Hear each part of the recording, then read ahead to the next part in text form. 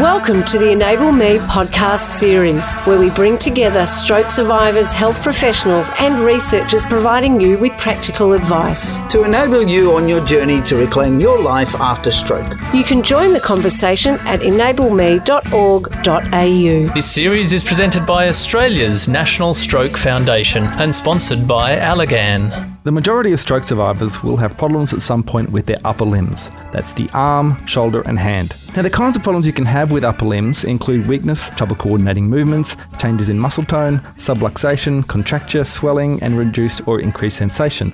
And these make a big difference in your daily life.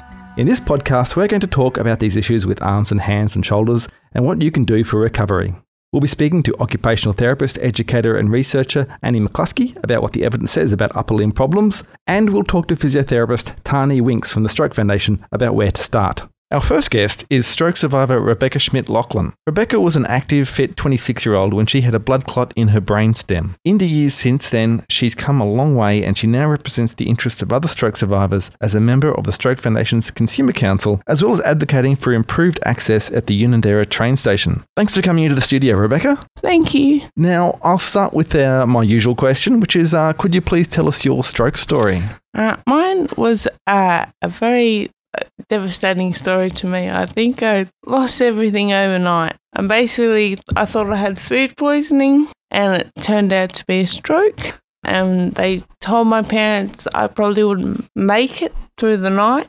Then when I woke up, I was told I would have locked-in syndrome, which meant my movement that I had at the time was from the neck down, and that was going to be all that was left. I did not believe that, and I was a bit defiant, and I think that might have helped me to get as good as I am now. But it took a long progression of having to do lots and lots of rehab and things that I thought were normal. Everyone was really excited when I could move a toe or something like that, and I couldn't understand the significance of it. But reflecting on it later, I kind of think, oh, wow, I did do that. So I think it's from something that was such a big impact. I feel I've done a lot to get as good as I am today. For you, it must have been a big impact all over your whole body, the effects of the stroke. Well, pretty much I had to learn everything again. I had to learn to speak again. My speaking was nowhere near at this level within the first year. I had to learn how to walk again. I couldn't walk. I had to go through the driving test so that I could be able to drive again. I had to try and get myself back into the workforce. Everything that I thought as a young, fit person that I thought I was, I wanted to get as much of that back so that I could have a quality of life and try and pick up where I left off. So I found a lot of physio, a lot of OT and a lot of speech therapy and case counselling and things like that. I had to do a lot of that probably every week or so.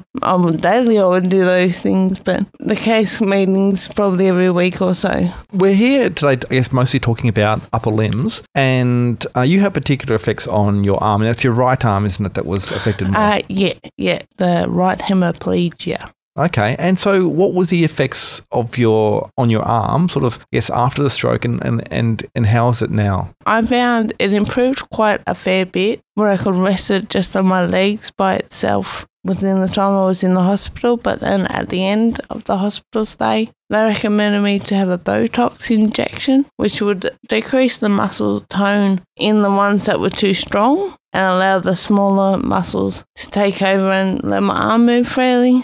So now I can actually straighten out my arm. My fingers are still a little bit robotic, but that's okay. But I'm glad I have the same pretty much range as most people. So I'm happy with that. Okay. So you mentioned getting injections for the high tone, the spasticity in your arm. What about the getting other function back? What kind of rehabilitation did you need to do for that? Well, generally I did that with the OT, and that was mainly things like learning to lift up the right arm so I could use it to put washing on the line. A lot of things where I had to raise my arm because the muscle tone just wasn't there in my tricep to do that lift. Still to a certain point, it only goes so far and then it wants to stop. But I'm able to try and manoeuvre and push it so it will go where I want it to go. But it was very restrictive for a long time. And I found just repetitive tasks and knowing what you wanted to do and not giving up until you got to that point was the driving factor in making my arm as good as it is today. Okay. And are you still working on things like your hand function and that sort of stuff? Generally, I do that with at home. I don't actually go to a physiotherapist anymore. But when I do, I try and use like what I was taught in hand therapy class, which is basically use your right hand for all the tasks that you would do your left hand with. So things like remote controls and things like that. I'm trying to improve the dexterity and movement in that hand. Okay. And is it things like sensation and stuff, like the feeling of touch that you're also trying to get back, or is it mostly just about the dexterity? It's mostly just about the dexterity. I can feel pretty good in my arm most of the time. But generally, if I hurt myself quite bad, then it doesn't register as much, that it's as serious as it is. But I can generally feel most of my arm at the moment. Okay. And so how do you think you're going? Do you think you will gradually get more and more movement back? I think that is really up to me. Yeah. And how much I want to get on top of it and try and be able to use it properly, as well as I can use the left one. And that's just a matter of going through repetitive tasks and trying to increase the tone and movement through those fingers. Okay. So then I guess from that, what sort of advice would you give other people who've got issues with their arms and hands and shoulders and things? Well, I've been speaking to a stroke safe member that's based in Sydney as well, and he's a hand therapist. Mm-hmm. That's his field, and he told me that it's really up to us. How much you get out of it is how much you put in. So I'm happy to keep going as long as I have to go to get to where I need to be. Okay, and where is that you hope to get to? Oh, I'm hoping that one day it won't be so hard to move my fingers around. They'll be a bit more free and not so tensed up. Brilliant. Well, good luck with that, Rebecca. And thank you again for coming in, and good luck also with all your campaign work. I hope you get the goals you're after there as well. Okay, excellent. Thank you very much for inviting me. That was stroke survivor Rebecca Schmidt-Lachlan.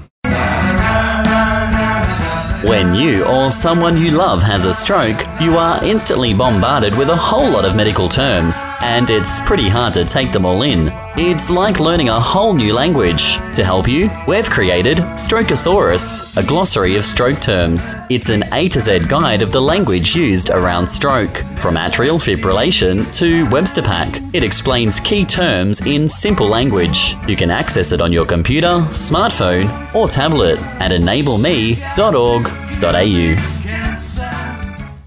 Our next guest is Dr. Annie McCluskey. Annie is an occupational therapist with over 30 years' experience in stroke and brain injury rehabilitation. She's an honorary senior lecturer at the University of Sydney and adjunct associate professor at James Cook University. She's also a member of the Stroke Foundation's Clinical Council and has been heavily involved in updating the clinical guidelines for stroke management, and she can often be found on Enable Me commenting on issues with upper limbs.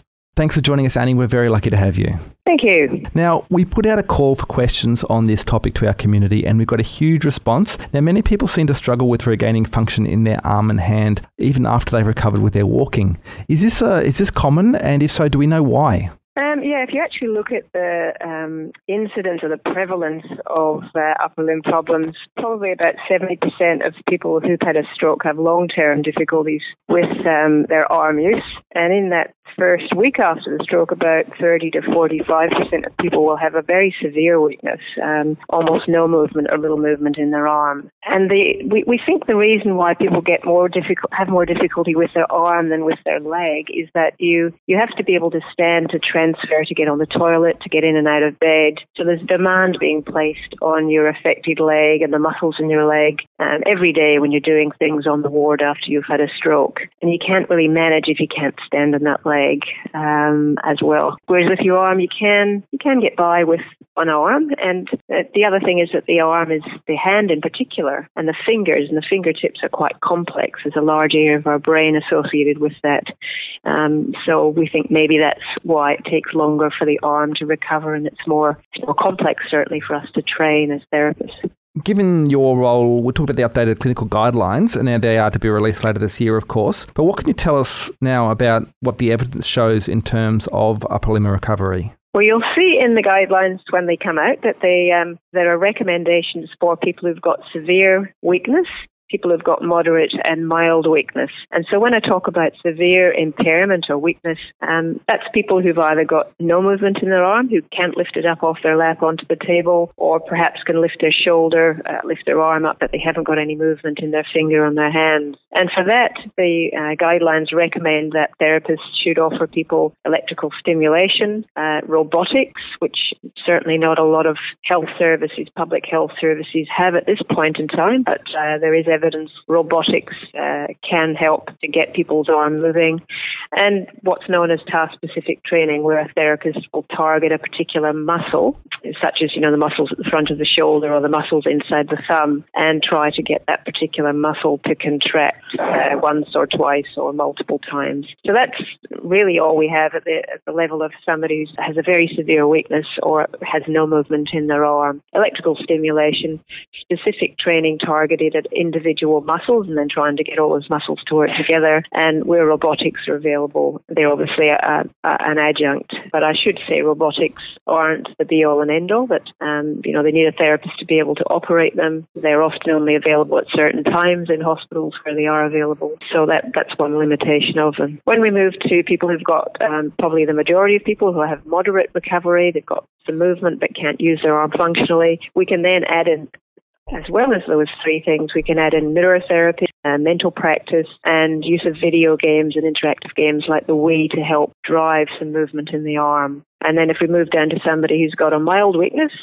and that might be somebody who may only be in hospital for a short time, they can use their arm, they can hold objects, but may have difficulty with cutlery and writing. That's the kind of people where constraint-induced movement therapy might be offered and could be useful. Okay, can you just explain what constraint-induced movement therapy is? Yes, it's a therapy that's offered as an intensive block, usually for 3 to 4 hours a day for 2 weeks.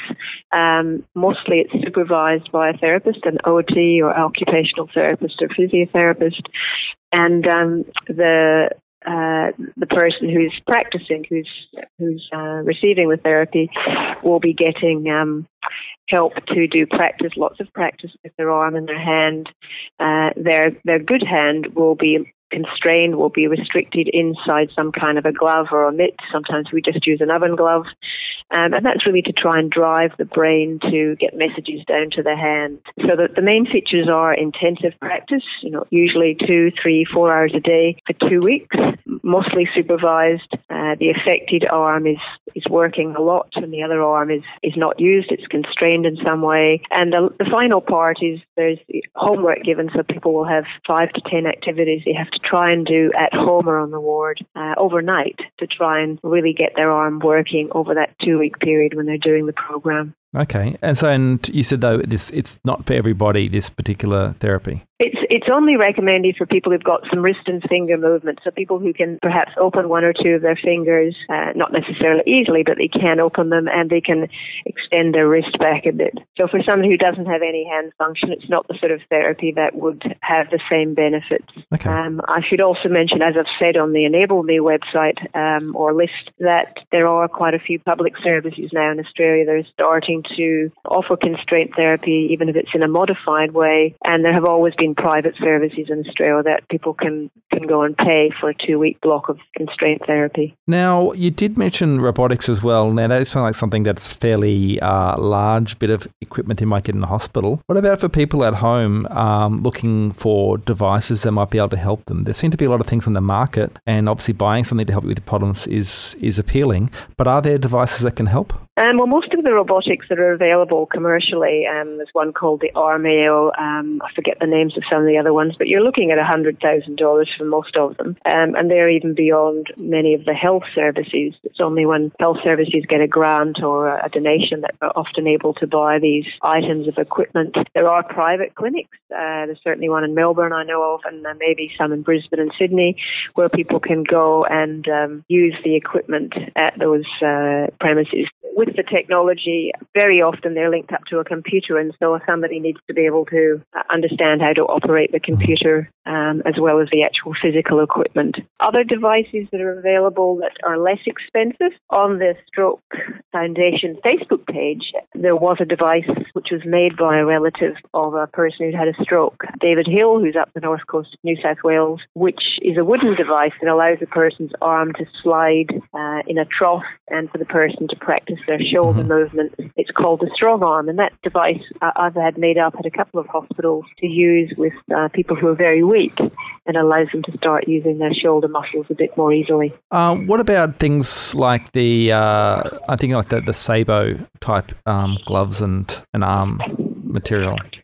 Yes, the Sabo Flex, as it's called, which is it's a bit like a glove with pieces of wire attached to it that needs to be fitted by an occupational therapist or a physiotherapist who've been trained in using the equipment. They cost about $2,500 per device, plus you've got to pay a therapist to help you with fitting them. They can certainly help to open people's fingers and allow them to practice grasping and releasing if they have a bit of shoulder movement. We have very little research on the effectiveness of the Sabo Flex at this point. So when I run workshops for clinicians and encouraging them what to do and teaching them what to do, at this point in time I don't cover the Sabo Flex because the research is still unclear whether the cost and the amount of time spent fitting it benefits people. But there are some public hospitals now and outpatient services that have a kit. They can buy a kit and sit a number of people with the Sabo Flex and lend it to them to take home for several weeks of practice, and that's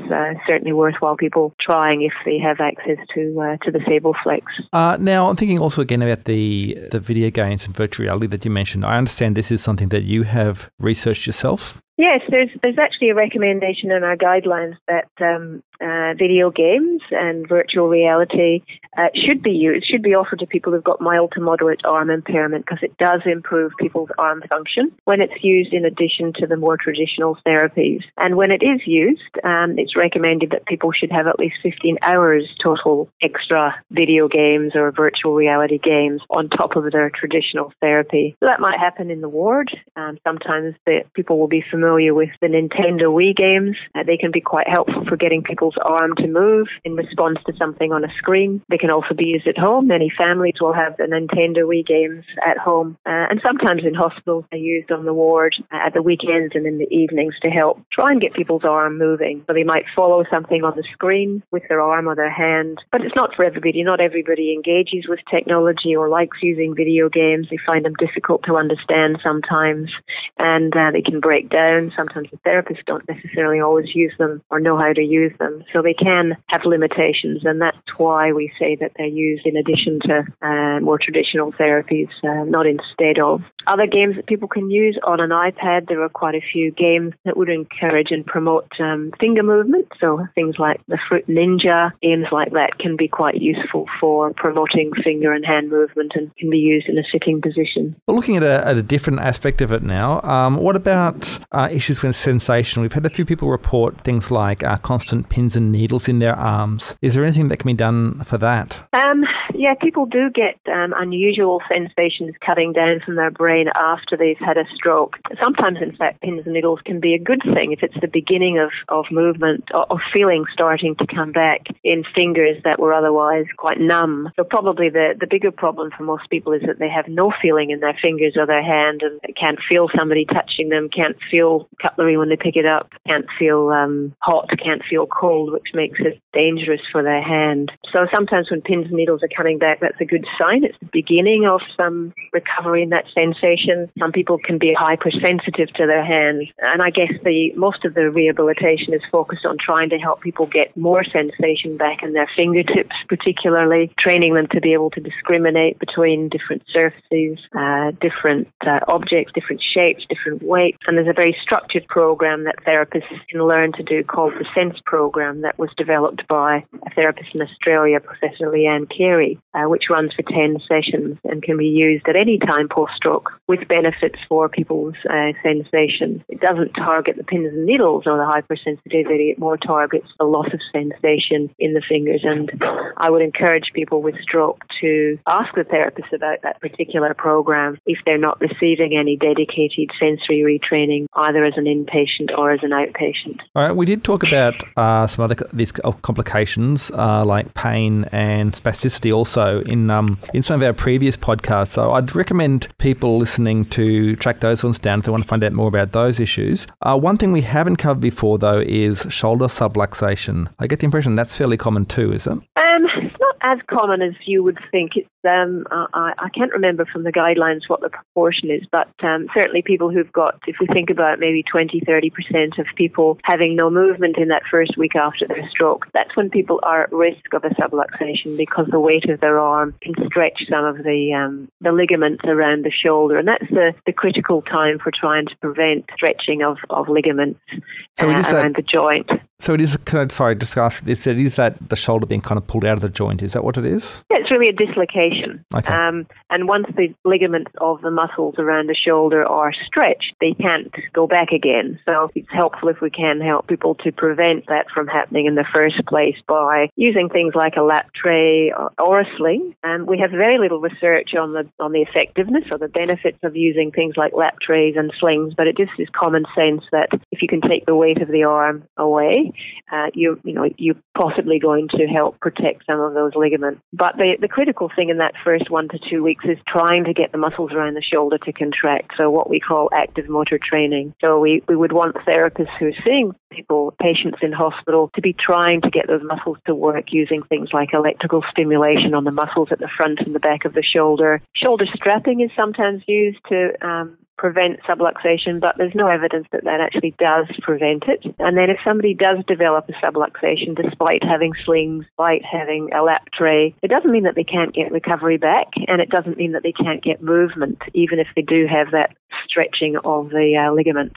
Sometimes you can see people who've got a little bit of a gap, a little bit of a dip in their shoulder from the subluxation, but they can still lift their arm up onto the table and still use their arm again to a more or less degree. Pain is a different thing. Shoulder pain can be a problem, even when people can move their arm. Strapping with tape has been shown to reduce pain, and so therapists should offer that as an intervention. And steroid injections may also help to reduce pain, as well as botulinum toxin. That can sometimes reduce pain if somebody has prolonged pain that's stopping them from using their arm. Now, I guess if people are having problems like coordination problems or movement problems with their arm, and in particular the loss of sensation, then they are at higher risk of injuring themselves and possibly making their arms worse. How should people try and avoid that? The main problem for people who get injuries is that they perhaps don't feel their hand when they're sitting on it, or they roll on it at night in bed, or they may burn it on the stove. So, if people don't have cognitive problems, thinking problems, attentional problems, then they can learn how to protect their hand more. It might mean wearing a glove when they're out in the cold weather, or when they're doing things that it's likely to get injured with. It's often when people have a neglect and an inattention as well. That's when it's more problematic. The other reason why sometimes people get injuries is they're just not using their arm, and so the more people can try to use their arm, the better. A sling can be useful for keeping the person's arm safer, but I would encourage people to not wear a sling all the time because people want to be trying to get their arm to move certainly as early as possible and keep on trying. It sounds as though there is a certain extent of people having to, I guess, adjust and compensate for the lack of movement they have in their arm, as opposed to, I suppose the question is, should they be aiming for full recovery, or should they be a certain level of aiming for the best you can and adjusting, and are there ways to adjust? I've got no doubt that people should be aiming for as much recovery, full recovery, as early as possible and should always be aiming high. I get quite despondent, as I'm sure many stroke survivors do, when I hear somebody saying, "Don't worry about your arm, just get back to walking," because people do need to worry about their arm and be concerned about their arm. And the more that people start to try and get messages from their brain to their hand and their arm, the more likely they are to be able to get movement coming back. So I would be suggesting to people, have hope, aim high. Don't listen to people in that early period after their stroke that say, you won't get recovery back. There are certainly probably 20% of people with stroke who won't get recovery back in their hand and their arm even long term. We don't know who those people are, because some people can get recovery back 3 months, 6 months afterwards, little by little. So we need to have ways of helping those people access therapy and rehabilitation even after they've left hospital, so that they can get some expert advice and help and know what to do if they are a late starter. Well, overall, though, that does sound like a fairly positive message, though. I guess when I find out, what is your main advice that you want to give stroke survivors then? I probably have a few key messages. One is that if people are going to improve their arm and their hand, they will certainly need to be actively involved in the practice. It's not about people doing things to their arm. Certainly, that good therapy advice can be important, but in the long term, we're talking about people continuing to work on their arm for 5 to 10 years, as many people will do. They're going to have to find ways to build practice into their daily routine. It might be that they do their practice a bit like their exercises in the morning, before or after breakfast, and then they have a review from time to time from a therapist to give them ways to progress and continue to do their practice. There is a very useful book called Stronger After Stroke by an American that is very helpful and gives lots of good advice, by Peter Levine. It was published in 2008, and there's a new edition published in 2012 that people can order online for about $25. And it was a stroke survivor who suggested this book, Stronger After Stroke. It has good suggestions about motivation and keeping motivation going long term if you're keeping working on your recovery, not just on your arm. It has tips for different exercises. It has more accessible information about the research. So that's a good resource for people to get if they want to continue working on their physical recovery. Think about recovery as a long-term, lifelong process if you really want to continue to work on your arm. And I acknowledge that not everybody will continue to want to work on their arm or their walking. Their focus might change to other things. Having goals is important, and having measurement of your progress every few months so that you can see that the effort's been worth it. And videos are very helpful for that, as well as some standardized measures that therapists can use. I think we know that people have very variable access to ongoing expert therapists beyond hospital, and that's an ongoing problem. But there are ways of having tele-rehabilitation if people want to try and make contact with people. If there's nobody locally, they can try looking at tele-rehabilitation. And just going back to practice, I would mention that not only is tele-rehab one way of helping to get some ongoing input from therapists, but there's also ways of doing that in a group. So having a group of people who get together to do their practice in a semi-supervised environment, perhaps at a hospital, perhaps in a community centre. And maybe finally, one comment that I'd like to stress, and I hope this has come through, that weakness is the most common problem people comment on, that they can't get their muscles to work, they're not strong, they need to find ways to get the muscles to contract. Spasticity, I know, is a focus of one of your previous podcasts, but that's not typically what we hear patients and stroke survivors saying in the long term. It's the fact that they can't get their muscles to contract, that they're weak, is the biggest problem that I think we need to focus on in hospital, and therapists need to focus on when they're offering suggestions.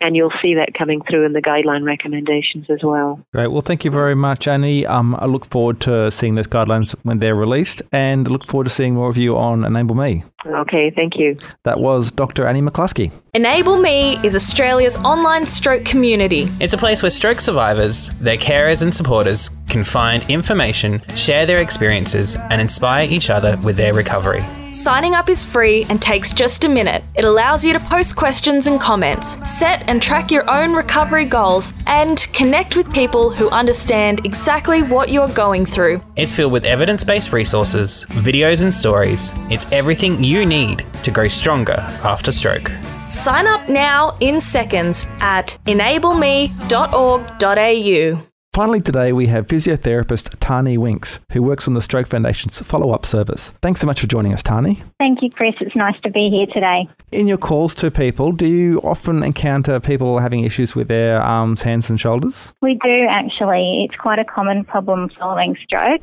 but it's really variable, and we certainly speak with people of all ages experiencing a variety of issues actually with their arms or hands or shoulders. And often once they're home, it can actually become more apparent what task activities involving the arm or upper limb are challenging and what tasks are most important to them to be actually able to perform, or what's going to make their life easier or help them get back to the activities they really want to get back to doing. So because the issues can vary significantly, so does the impact on people's function and their ability to do the things that they want to do in their daily life. And it can also then impact on their independence as well. So I often find that by the time we contact people, sometimes their goals have changed as well from maybe the early stages when they were in hospital.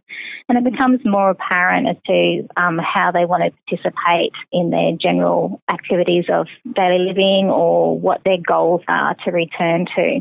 Yeah, it sounds like there is a complex range there that you've got. Now, I don't want to oversimplify things, but could you give us kind of the top tips that you would give to people who are experiencing upper limb problems? Because it is such a broad area, probably the top tips that we would recommend when we're talking to people is to certainly access health professionals who have experience in stroke and neurological rehab as a good starting point. So talking to a physiotherapist or an occupational therapist in particular can be helpful to look at how you can move and use your arm and look at what is there that you would like to work on, and allowing them to help assess and work with you and test for the strength and the movement quality and the feeling that you do have in your arm. And with working with you and looking at those things, they can work with you to find out what's the most important things for you and to develop a rehabilitation program specific to your needs and goals.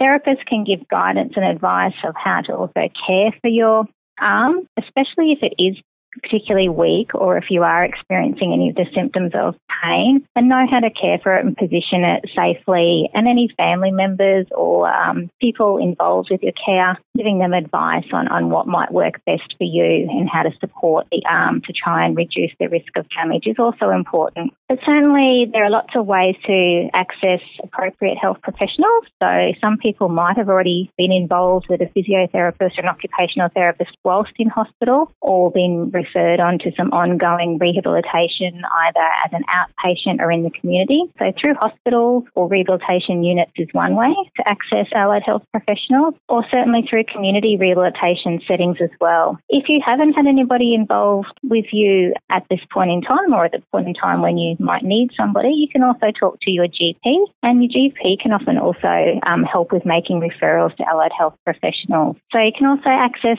private practitioners as well. So there are professional bodies such as the Physio Association or Australian Physiotherapy Association and Occupational Therapy Australia, and there are certainly links to those associations on Enable Me to help people to know what services or what organisations are out there that you can access. And certainly if anybody has any trouble or would like to know more about, how to access somebody to give them some guidance and advice on that area, then certainly the Stroke Line allied health professionals are there to help as well.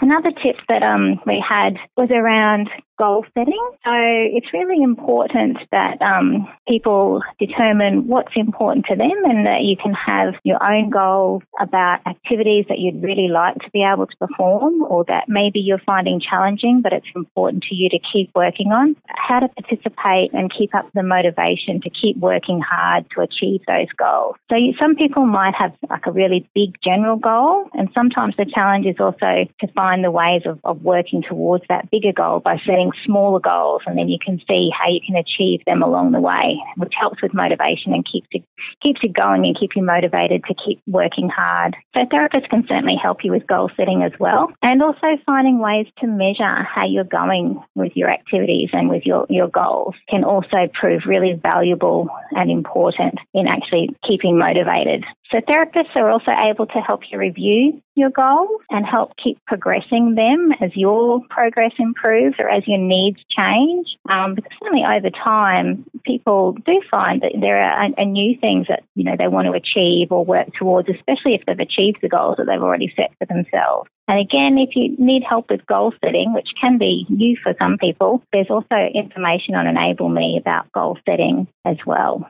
As might have been mentioned earlier, trying to achieve recovery through neuroplasticity, which is a very, very important topic of research and certainly one that there's evidence around, practice is very important. And repetition and lots of ongoing practice is the key to driving recovery and neuroplasticity. And so having said that goal setting, I thought, was a key point, having goals that you're happy to work towards helps you to increase the motivation to practice at the right challenge point. So making sure that things aren't too easy, but certainly not too difficult, is a key factor. So having things that are functional, so useful and purposeful to you, is a really good way of actually being motivated to continue to practice tasks over a long period of time. So if you haven't been able to start or get any advice around certain activities to keep practicing, then therapists can certainly help work with you to come up with an individual program to best meet your goals and your needs, and at the right challenge point or level for you to start with, and also help you to know ways of measuring how you're going with that and knowing how to then progress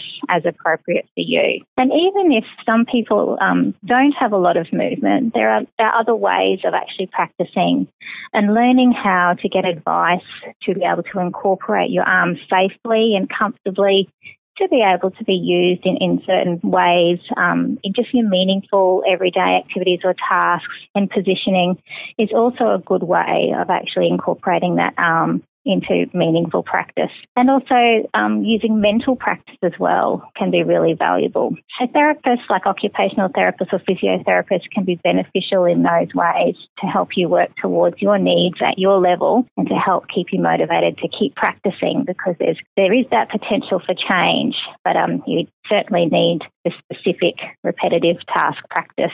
My last tip, Chris, I'd say would probably be that sometimes progress can seem slow, and at different points in time, people might benefit from having some ongoing peer support or social support around them, and also having balance, so that it's important to also do what you enjoy and use your whole body as well. And certainly being connected to stroke support groups can be really valuable for a lot of people, and knowing that as other people that do share some similar experience or maybe have found things or know of things that can work, but everybody is individual, and certainly just knowing how to access different supports can be really valuable to people once they're home from hospital and have been living in the community and have aims of doing things that they would like to get back into the community and do, or even return to work for a lot of people. And so on Enable Me, there's also links to or information about support groups, and there's also a way that people can communicate with each other in the community and share stories and information. And there's a lot of information on the Enable website about upper limb and hand management. So they're probably my top tips at the moment, Chris. Anything else you'd like to add there, Tahnee? Probably my main key is that certainly because there is potential for change, but it can be hard to see change quickly. So persistence is really important. The more opportunity for practice that's specific and meaningful for you, then the more opportunity there is for ongoing recovery. Well, thank you very much, Tahnee, and thank you for giving a bit of a boost there to Enable Me for its the support and information that is available there. Now, if anyone wants to find out more and speak to someone about their issues, they can call a stroke line, speak to a health professional. That is 1-800-787-653 or 1-800-STROKE.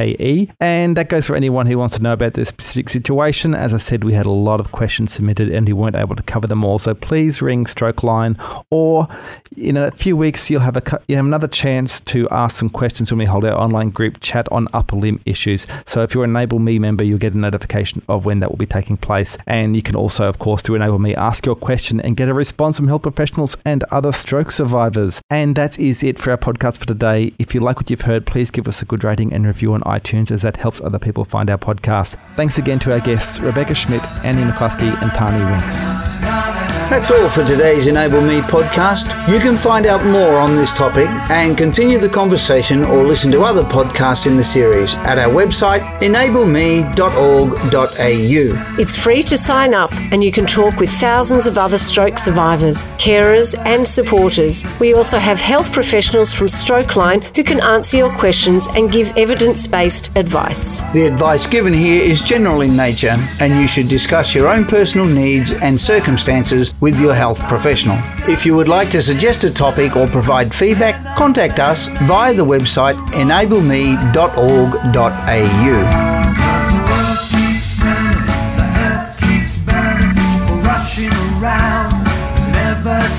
The music in this podcast is Signs by stroke survivor Antonio Ianella and his band, The Lion Tamers. It was recorded at Antonio's studio, which you can find out more about at www.studio499. That's FOUR99.org.au. This Enable Me podcast series is produced by the National Stroke Foundation in Australia with the support of Allergan. At Allergan, we know every stroke is different, and so is every recovery. After stroke, many people have muscle weakness and loss of movement, but you might also be experiencing tight muscles or stiffness in your arms, fingers, or legs. It's called spasticity. You might have muscle spasms or uncontrollable jerky movements in your arms or legs, changes in your posture, or unusual limb positions, and it can cause pain. It can be treated though. Physiotherapy or occupational therapy can help you adapt and improve your movement. There are other possibilities too, such as injections with botulinum toxin type A, electrical stimulation of the muscles, electromyograph, or EMG biofeedback, and muscle relaxing medication. What is important is to start your rehabilitation as soon as possible after a stroke, and to discuss your goals and progress with your rehabilitation team at every stage. Allergan is proud to bring you this Enable Me podcast.